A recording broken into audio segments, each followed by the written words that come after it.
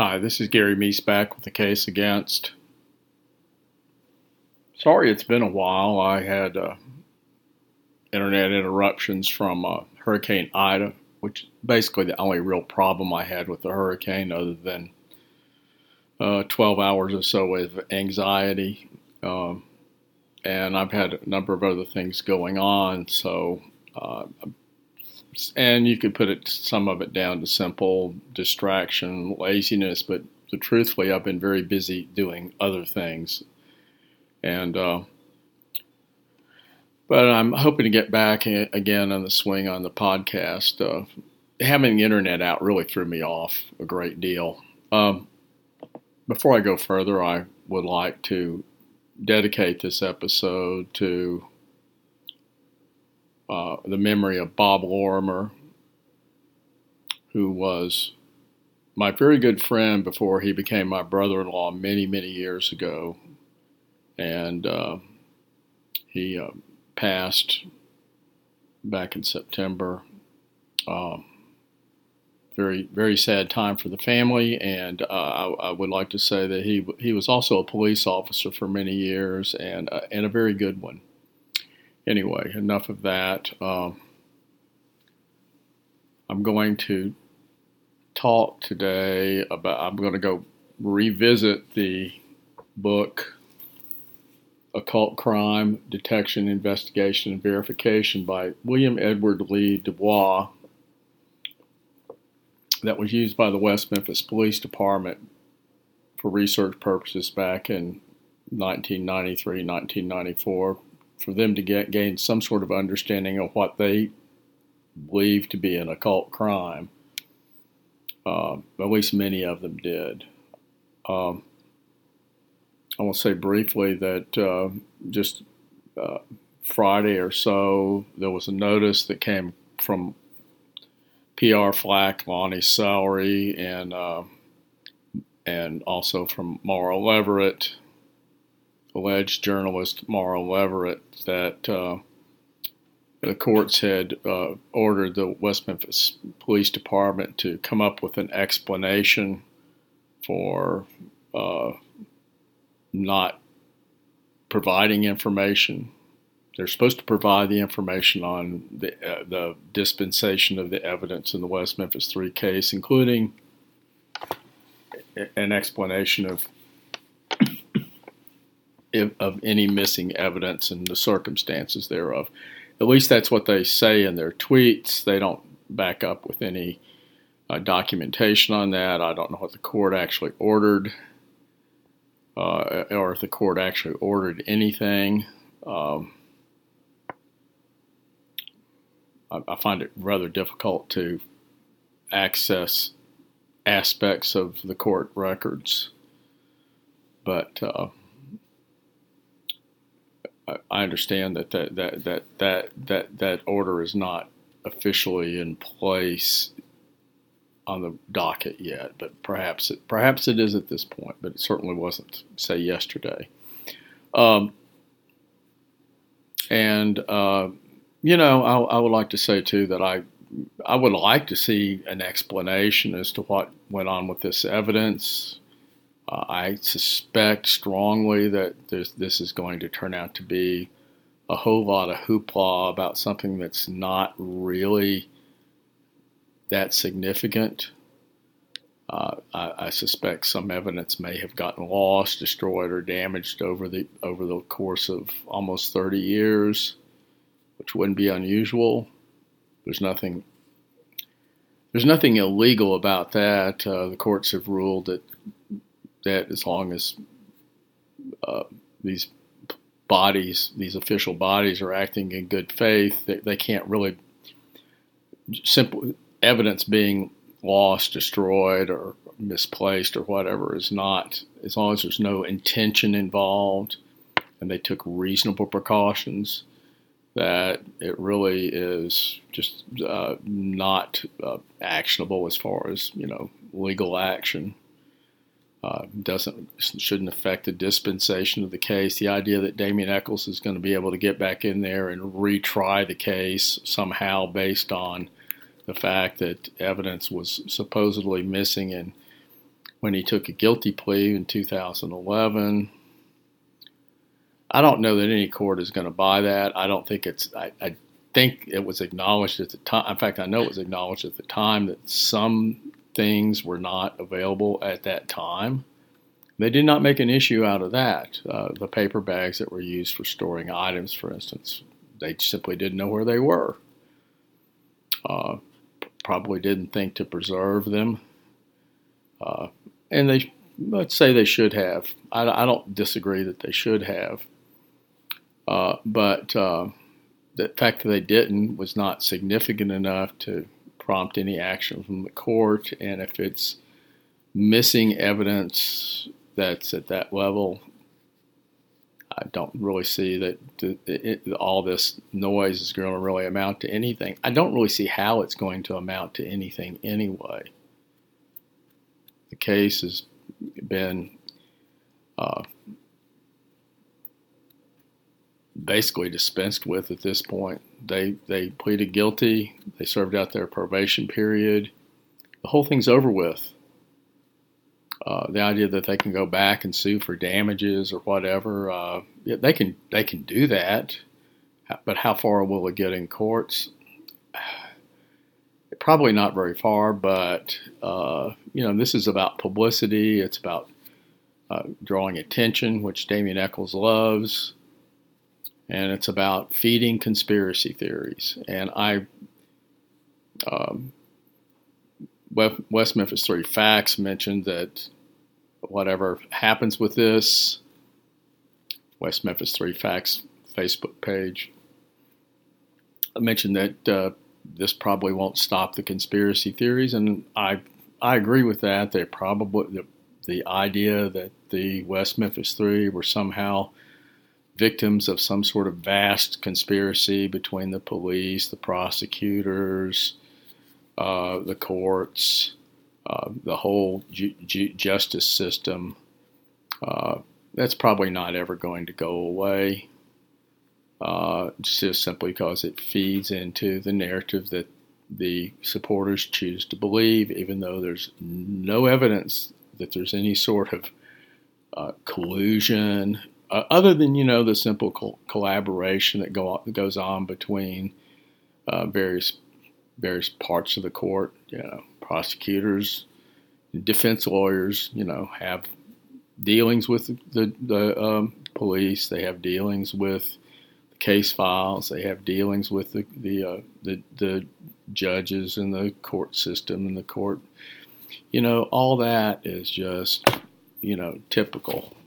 typical business. And I think that's there's no evidence that anything went on beyond that.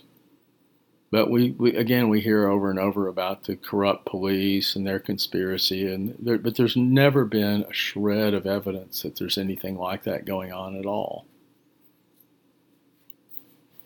And I challenge anybody who's a supporter to come up with any evidence at all that there was some grand conspiracy to target these boys, to take attention off somebody else, et cetera, which is what we hear all the time. But I'm going to talk today. I'm going to skip a chapter in this book that simply goes over his definitions of classification of satanic groups.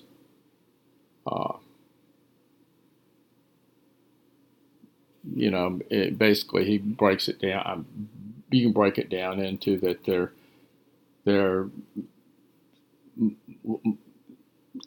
are organized satanic groups, and they're sort of disorganized or unorganized satanic groups. Some are criminal and some are not. He breaks it down into non-criminal Satanist, the Satanic Church category, the Splinter Group category, and 4 categories of criminal Satanists: the clandestine Satanic category, the intergenerational Satanist category, the self-styled Satanist category, and the independent Satanist category. And I think you'll find that there's some overlap in all that. going to talk about the Church of Satan today. I'll say briefly that the chapter was written well before the death of the church, so-called church founder Anton LaVey. Since his death and the ascendancy of Peter Gilmore as the chief priest or high pope or whatever the heck he is, the Church of Satan has gotten very fundamentalist in its views. Concern a lot of irony in all this. They're very fundamentalist in their views of what constitutes Satanism and what does not constitute Satanism. And basically anything that does not conform to their idea of what Satanism is not Satanism. It's pseudo-Satanism as far as they're concerned. A lot of rich irony in all this for a bunch of, edgy outsiders who are, all about bucking the system. And that's all this Church of Satanist Satan was ever about, was just sort of thumbing your nose at the convention. That's how it started out. Anton LaVey and his black house in San Francisco, trying to outrage people, getting media publicity. It's questionable how many people were ever actually seriously involved in this. And even the ones who were so-called seriously involved, many of them are doing it for a lark or for attention. No doubt there are some who are very serious about this particular form of philosophy, but basically it's just a strange variant of atheistic materialism, and doesn't need all the satanic trappings are actually a distraction from that if you want to adhere to that particular form of philosophy. The idea that there's magic beyond, and they define magic in terms of acts of will, focusing of attention, that sort of thing, which in a certain sense makes a kind of sense, and it's not even that far off from the Crowleyan formulation to a point about the overcoming of the will, turning the will in such a way that you affect events. I'm going to say Damien Eccles, and part of the reason this is relevant is Damien Eccles had read the Book of Satan. He did express admiration for Anton LaVey and said he would like to meet him. I will say, however, that there's no evidence that Damien Eccles has ever been an atheistic Satanist. He talks a great deal about spiritual entities as if they're very real to him, probably more so than many nominal Christians would, much more so than many nominal Christians would talk about spiritual entities being real to them. He has a stronger belief in his variety of angels, apparently, than many churchgoers. Many churchgoers. But so he's got his own set of beliefs. He follows those. I'm not advocating that I'm not suggesting he's on a really valid spiritual path, or that he's not up to no good, because I think he is up to no good. But mostly he's up to making some cash at this point, and he's got his little gig, and he's figured it out to a point, and he's just going to work it until it wears itself out, or he finds continues to build on his comfortable little niche until he has a nice little source of income, which I think he already has a certain amount of that. And that's about it. He's not doing, he supposedly is founding this magic school in New Orleans, a place where there's already at least one other magic school arguably maybe 2 or 3, but certainly there was one quite recently, and I think it's still in place. When I say magic school, I'm talking about people practicing ritual forms of magic. There is an OTO chapter in New Orleans, and we know Eccles was involved in the OTO in prison. So, you know, there's a somewhat welcoming environment in New Orleans, but there's also competition. But my main point with this is he was talking about he was going to found this magnum opus school in New Orleans, and I've seen nothing on it in months. As far as we know, he did move to New Orleans. He did have to evacuate after Hurricane Ida. I haven't really seen much. Perhaps he's talked a lot about this in his videos. I really can't stand to watch much of his videos. They're just simply too boring, too predictable, and he doesn't say anything that's particularly interesting.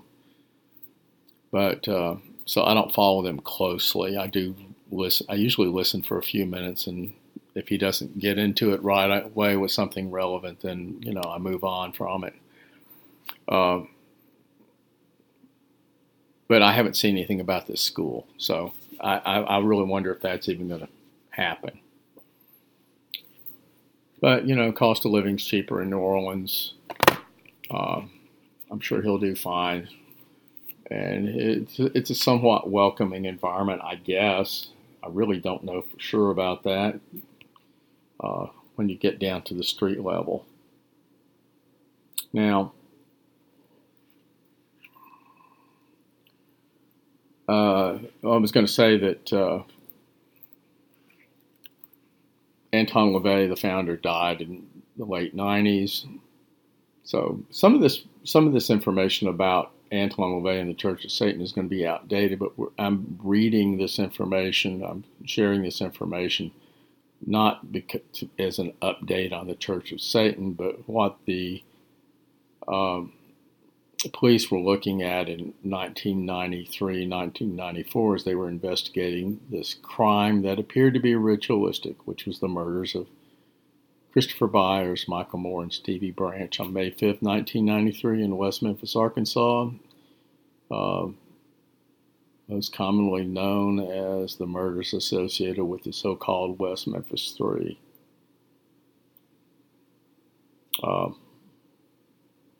Satanic Church, anyway, he goes off with his Satanic Church category. Associated criminal activity, none. And with a footnote, Satanic churches do not advocate criminal activity and their rituals are non-criminal. However, individual members, like members of all religions, may become involved in a full range of non-church sanctioned criminal activity. Ritual type, illegal satanic rituals. Member profile, both sexes, mostly adults from every walk of life. This is estimated numbers. Current membership, this is 1993, or when he wrote this, which is prior to 1993. Current membership is unknown, but one church in the category had a membership close to 25,000 in the mid-1970s. And they are open about satanic worship. One church having a claim of 25,000 in the mid-1970s is certainly at the high end of reasonable claims. There are no numbers on church membership in the Church of Satan. All sorts of estimates are thrown out there, from a low of a few hundred people to hundreds of thousands are somehow involved in it. I suggest it's somewhere in the middle, and with the interest probably dropping over time, I would say.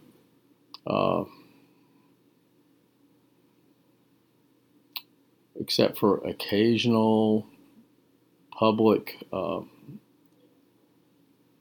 events. There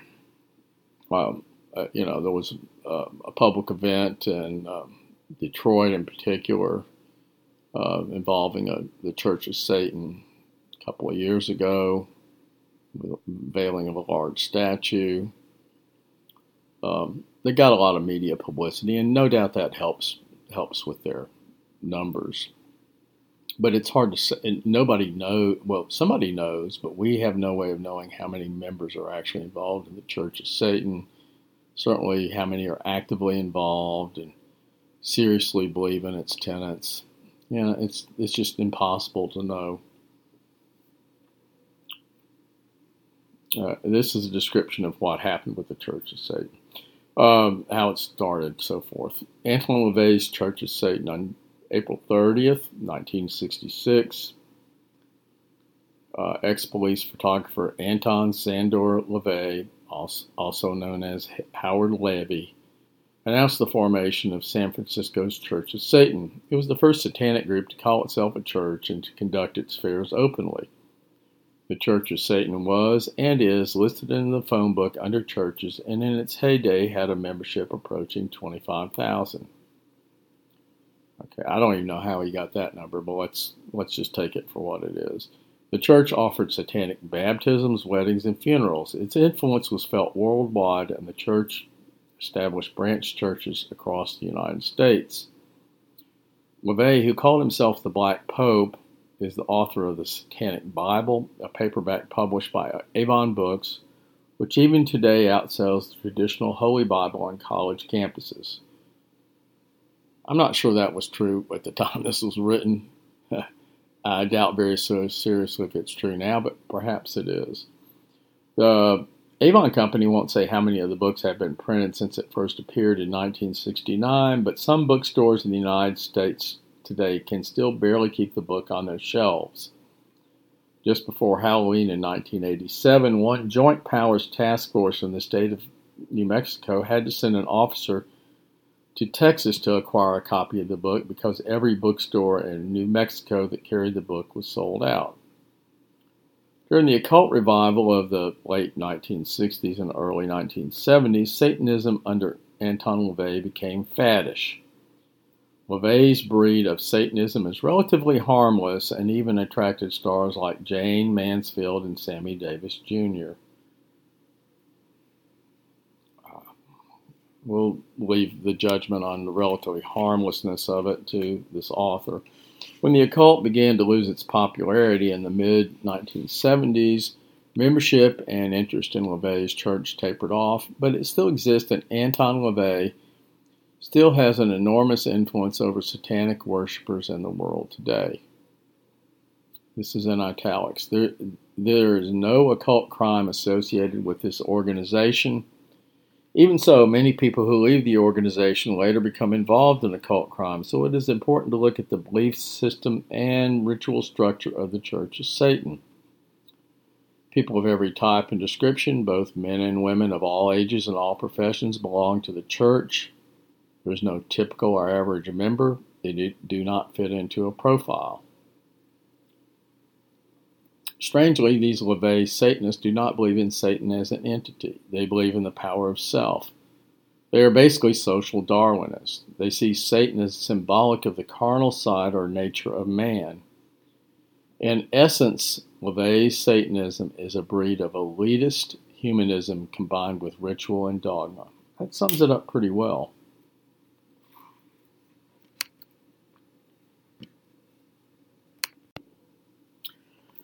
Their orientation is best summed up by LaVey's satanic golden rule. Do unto others as they would do unto you. Only do it first. Members of the Church of Satan are ranked in a degree system. The titles of the rankings from lowest to highest are Satanist, which are warlock, priest or priestess of Mendez, magister, and magus. Each rank or degree is expressed with Roman numerals and the degree symbol. Third degree, for instance, would be expressed with, it shows 3 with this little degree symbol, and fourth degree is IV with a little degree symbol. I think they've got a slightly different ranking system today. I think they have it's more formalized, I think, than it was even back then. But this we're talking about what they had in 1993, and it's not that important about the ranking system for our purposes. The rituals of the Church of Satan are filled with showmanship. In his youth, LaVey worked with circuses and carnivals. Because of his carny-inspired sense of showmanship, LaVey drove a customized hearse, and the original Church of Satan was a Victorian house painted black. In the 1960s and 1970s, the church was publicity-oriented and invited print and broadcast media to cover rituals. The satanic baptism of LaVey's daughter Zena in 1967 made news nationwide. The church even published a newsletter called The Cloven Hoof. Currently, as a result of occult crime's rapid growth, the church is shunning the media. I don't know if that was the reason or not, but let's just leave it at that. In addition to baptisms, weddings, and funerals, the church performs three basic rituals, which are magical rites. The goals of the three types of rites are to gain sex, to gain money, or to destroy an enemy. The rituals and procedures are described in the Satanic Bible and operate much like applied psychology. There are 5 ingredients, as LaVey calls them, for the performance of satanic magic. And magic is spelled M-A-G-I-C-K. They are desire, timing, imagery, direction, and the balance factor. For example, in destruction rites, the ingredients apply as follows. Number 1, desire. In short, the operators must truly desire the destruction of the victim. They must want it so badly they can taste it. 2, timing. The hex should be cast when the intended victim is most receptive, and in other words, when he or she is asleep. 2 hours before the victim would normally wake is best, according to LaVey. 3, imagery. This phase is the blueprint for the spell. LaVey's Satanists destroy their enemies by proxy. The Satanic Bible specifies that an image of the victim must be destroyed in a violent manner.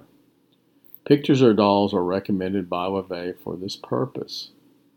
4, direction. For the hex to function properly, the magic worker is told he or she must not worry about how well the hex is working after it is launched. The release of energy must be total, and then the operator must go about his or her normal business. 5, the balance factor. In sex and personal gain spells, balance is simply knowing that some things are beyond the powers of magic. Balance is not a factor in spells of destruction. According to the Satanic Bible, destructive power has no limits. These 3 types of rituals involve no criminal activity, and the Church of Satan itself is basically harmless from an occult crime point of view. Its real interest to law enforcement is the fact that it can serve as an introduction to the occult. Persons who join may feel they want more, or leave the church and join a more violent category of Satanist. And of course, that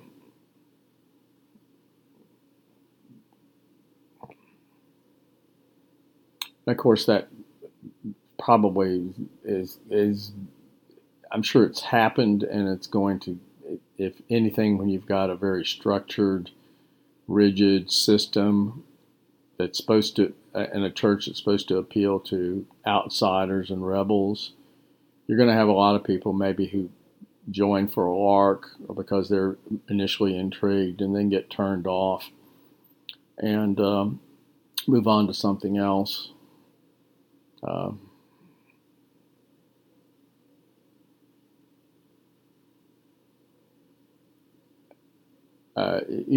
Officially, the Church of Satan has not been tied in with any, as far as I know, has not been tied in with any crimes whatsoever as an official entity.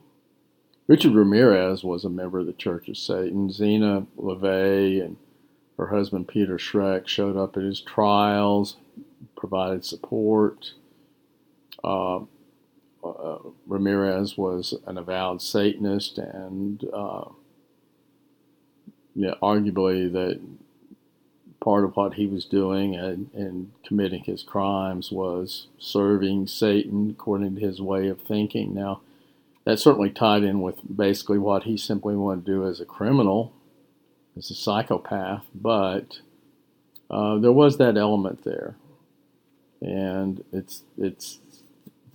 so has the Church of Satan ever been somewhat associated with, well, at least one of the worst criminals in the United States history? Yes. And there's a lot of static about Charles Manson having been involved in some level with the Church of Satan. He was there in that era. It's hard to imagine that he wasn't exposed to it on some level.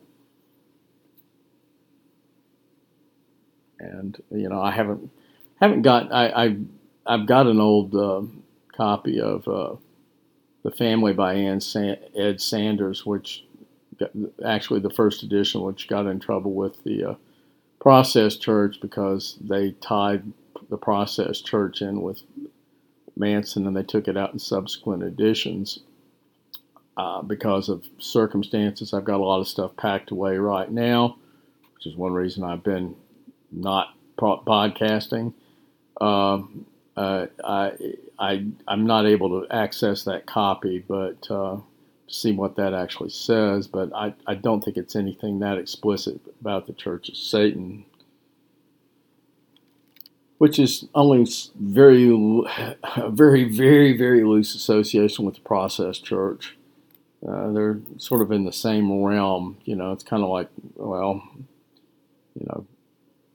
like Catholics and Protestants are both sort of basically in the same realm, that they're both groups of Christians. The Satanic Bible, available in both English and Spanish, the Satanic Bible is well written by a man of obvious intellect. The vocabulary is sophisticated, causing a problem for juvenile readers who acquire the book. Few of them ever read it cover to cover. Instead, they often study the section on satanic rituals without first reading the section that describes the belief structure on which the rituals are based. Although the Satanic Bible prohibits the killing of humans or animals, portions of it, taken out of context, can be deadly. For example, the book deals with sacrifice in the section on rituals, though LaVey has earlier explained his concept of sacrifice as symbolic. Here's an old trickster ploy, which is you describe ritual sacrifice, and then you say, well, we're really not talking about ritual sacrifice as such, but a symbolic form of ritual sacrifice. So, they do this with Crowley in his the infamous passage where he describes the perfect victims of being, young, pure boys, as being the perfect sacrificial victims. And then the gloss on that, the spin on that, is he was really talking about, well, he wasn't really talking about sacrificing young children. He's talking about masturbation and the sacrificing of the seed, so to speak. And LaVey does the same sort of misdirection here, where he will talk about ritual sacrifice and then, it's just symbolic. We're not really sacrificing anybody. Just like just described this ritual that you go through to cast a spell on somebody. Well, what happens is that could set somebody up for wishing utter destruction on somebody. Somebody might actually decide to actually visit utter destruction on somebody on the basis of that belief system, even though LaVey specifically says not to do that. But, who's he? Why should I listen to the Black Pope? I'm a good Satanist. I don't have to listen to the authorities, even the Black Pope, and go kill somebody. I can certainly, that makes perfect sense to me. Maybe it doesn't make sense to anybody else. I think it probably would. But the point being is, if you are overturning all these conventions, then one of the conventions you overturn is listening to authorities like the Black Pope. So whatever the Black Pope has to say, you take and use whatever the Black Pope tells you is useful for your purposes, and the rest of it you can simply discard. Now, obviously, the Church of Satan doesn't want to do that because they want to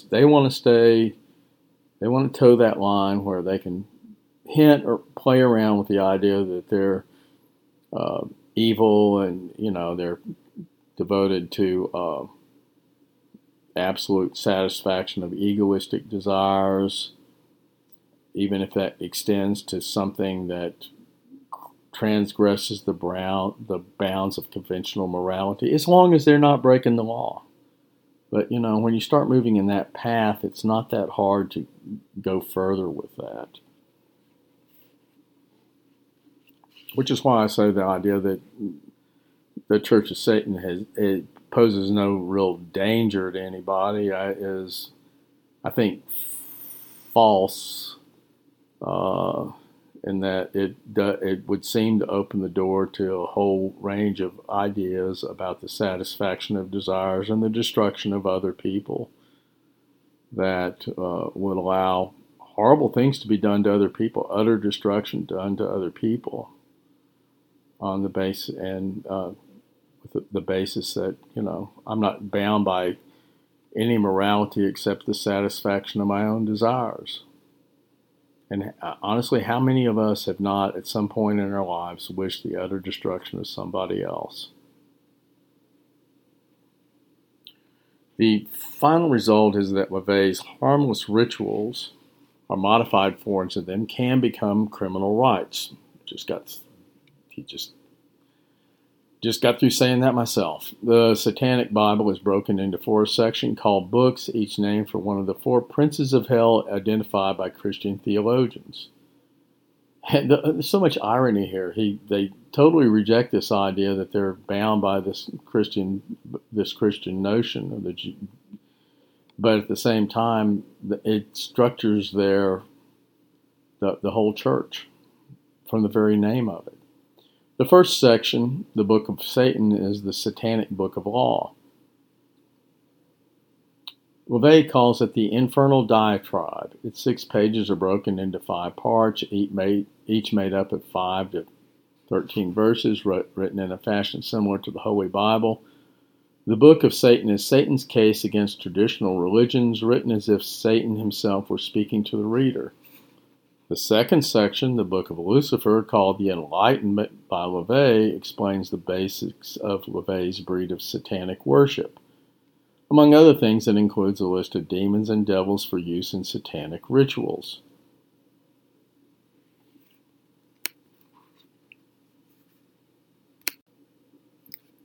The Book of Lucifer also contains the Church of Satan's theology, its views on love, hate, and sex, and its strict prohibition of human or animal sacrifice.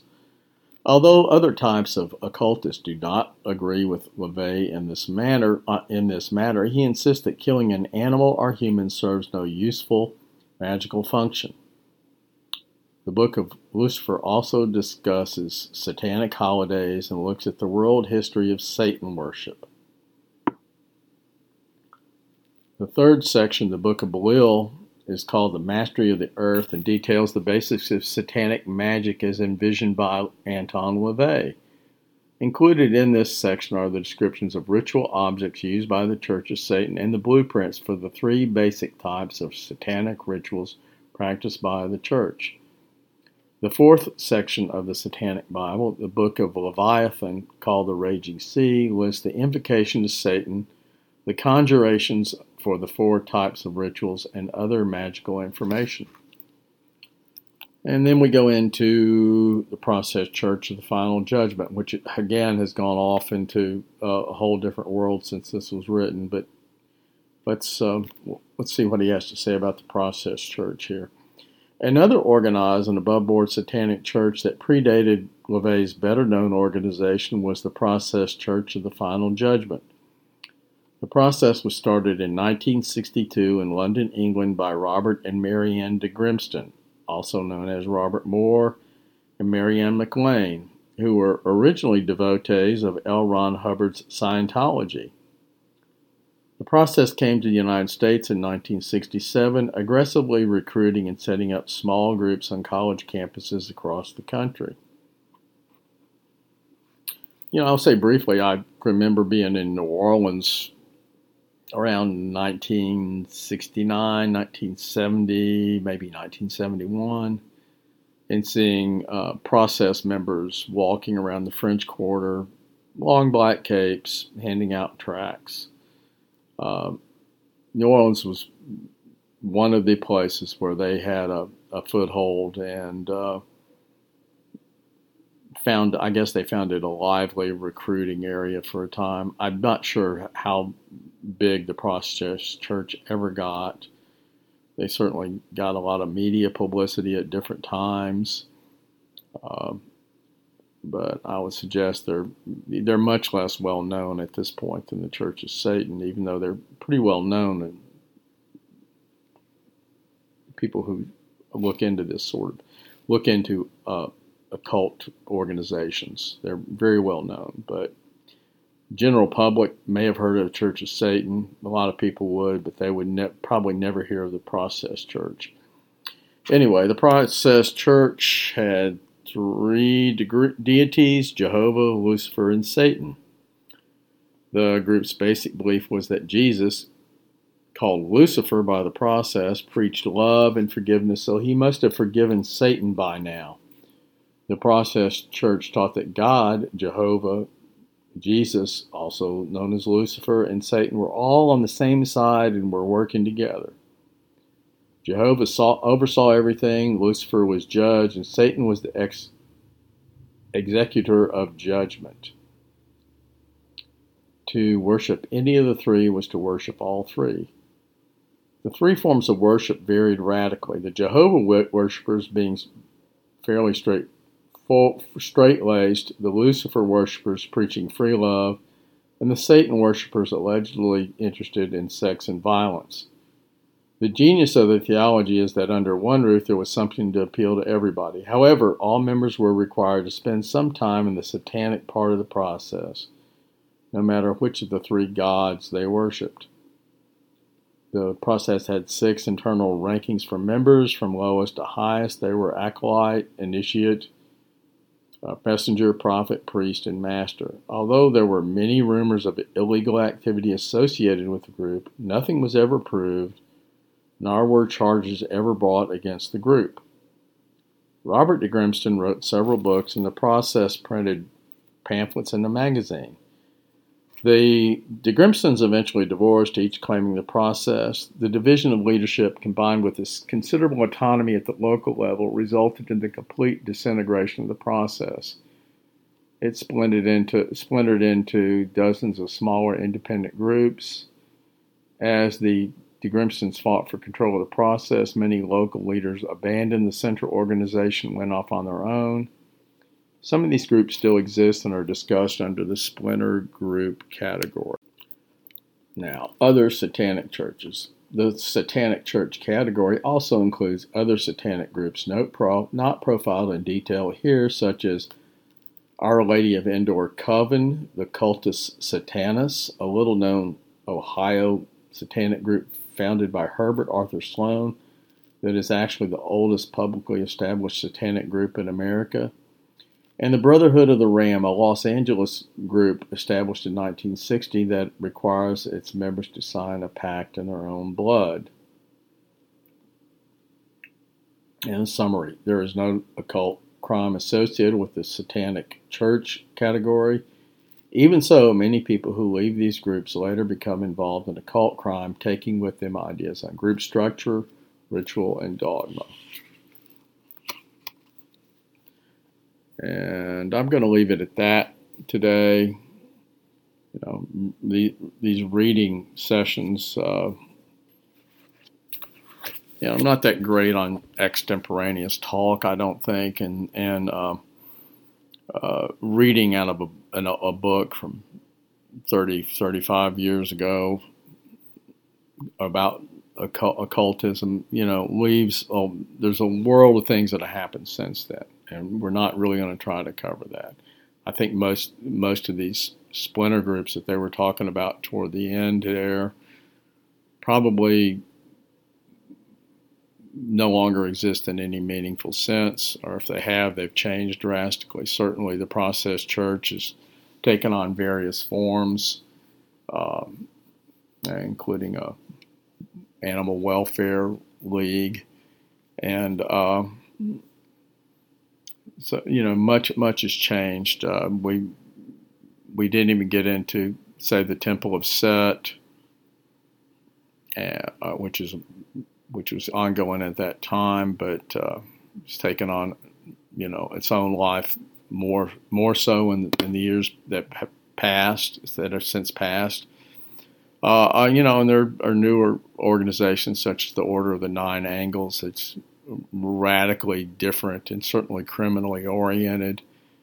And, of course, the Church of Satan would all describe these people as heretics, pseudo-Satanists, and we get into this strange thing where people want to talk about Satanism, and the only kind of Satanism that they are willing to talk about is the Church of Satanism, which is, at least nominally on the face of it, in a legal sense, harmless,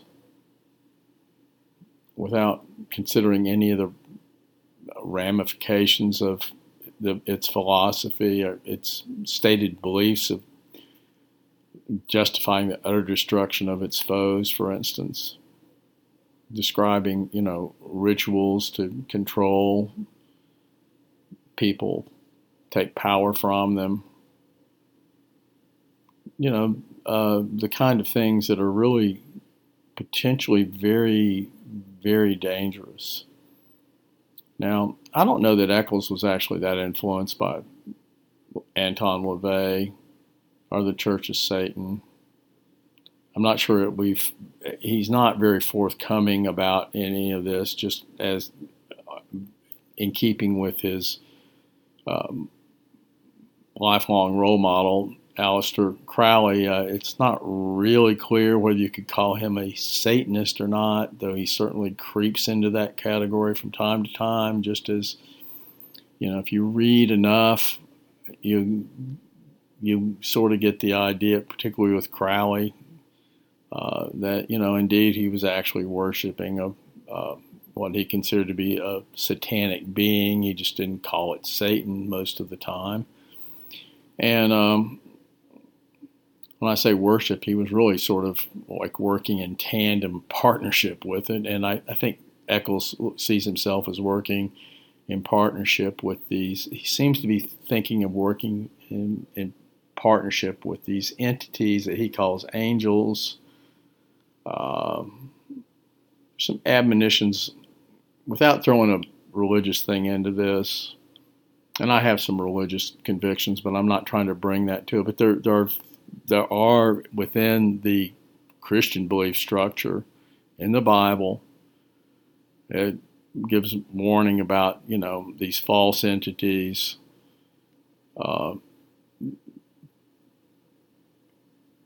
beings who might give the appearance of being, and people who might give the appearance of being one thing when they're really something else. They might act as if they're participating in God's work when actually they're working for cross purposes for all that. I don't think that's that hard to understand, and I don't think it would be out of line for Eccles to be talking about quoting the Bible and talking about angels, and at the same time perverting all that rhetoric, all his understanding of those entities to his own purposes, which are egoistic at the very least, and malevolent and evil perhaps, though he's not explicit about that. He doesn't talk about casting spells anymore, about casting spells against people as such, but one wonders whether he does or doesn't, and I would suspect he does.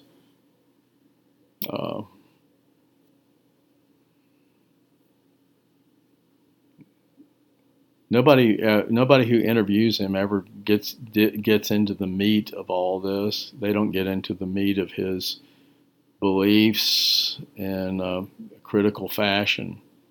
They certainly don't get into the meat of the criminal case. He's allowed to expound on whatever he wants to expound on in a non-critical fashion.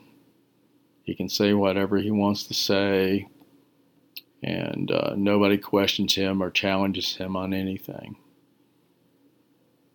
It's been the case for quite some time now. I don't expect it to change, and since he has venues where he really just can bypass any with the advent of social media, YouTube and so forth, he can simply bypass all the old media outlets and simply have a Patreon account, put out YouTube videos, write books, and he really just simply doesn't have to deal with any sort of challenges whatsoever. He's nominally involved in this challenge in the court system over the evidence in his case. It's notable that he has never actually sought to have the evidence retested. He just simply is complaining that they didn't handle it the way he felt they should have handled the evidence from his understanding of it. Since nobody beyond the sphere of perhaps some certain parties in the West Memphis Police Department even know what's actually involved in all that, what's actually missing, what's not missing, what's been destroyed, what's still available, the extent of the destruction of evidence, if there was any destruction of evidence. All that is very unclear at this point. And I would like to see it cleared up. I don't think it's going to go beyond if they ignore the court order. I think they're going to be in some bit of trouble. But if they provide some sort of nominal paperwork with whatever record keeping they have and say this is what we have available, and it may not be much, I think the court may be satisfied with that, and that may be the end of it. Anyway, I expect it's going to be, I have a lot of things going on. I'm not even going to get into details because there's some things I just don't want to go into detail in a public sphere about, but I have things going on, not bad things for the most part. Had a few minor aggravating health issues that have contributed to my delay in getting back into the podcasting sphere, but it may be another couple of weeks or a month before I'm actually in a position to do another podcast. I'm going to apologize ahead of time for the delays, and thank you for listening. This is Gary Meese signing out. By the way, I do have 3 books on the West Memphis 3 case. Blood on Black, the case against the West Memphis 3 killers, which is a combined version of Blood on Black and Where the Monsters Go, which is the second volume. There's a 2-volume set, Blood on Black and Where the Monsters Go. They're available on in Kindle and in print on Amazon. Thank you for listening.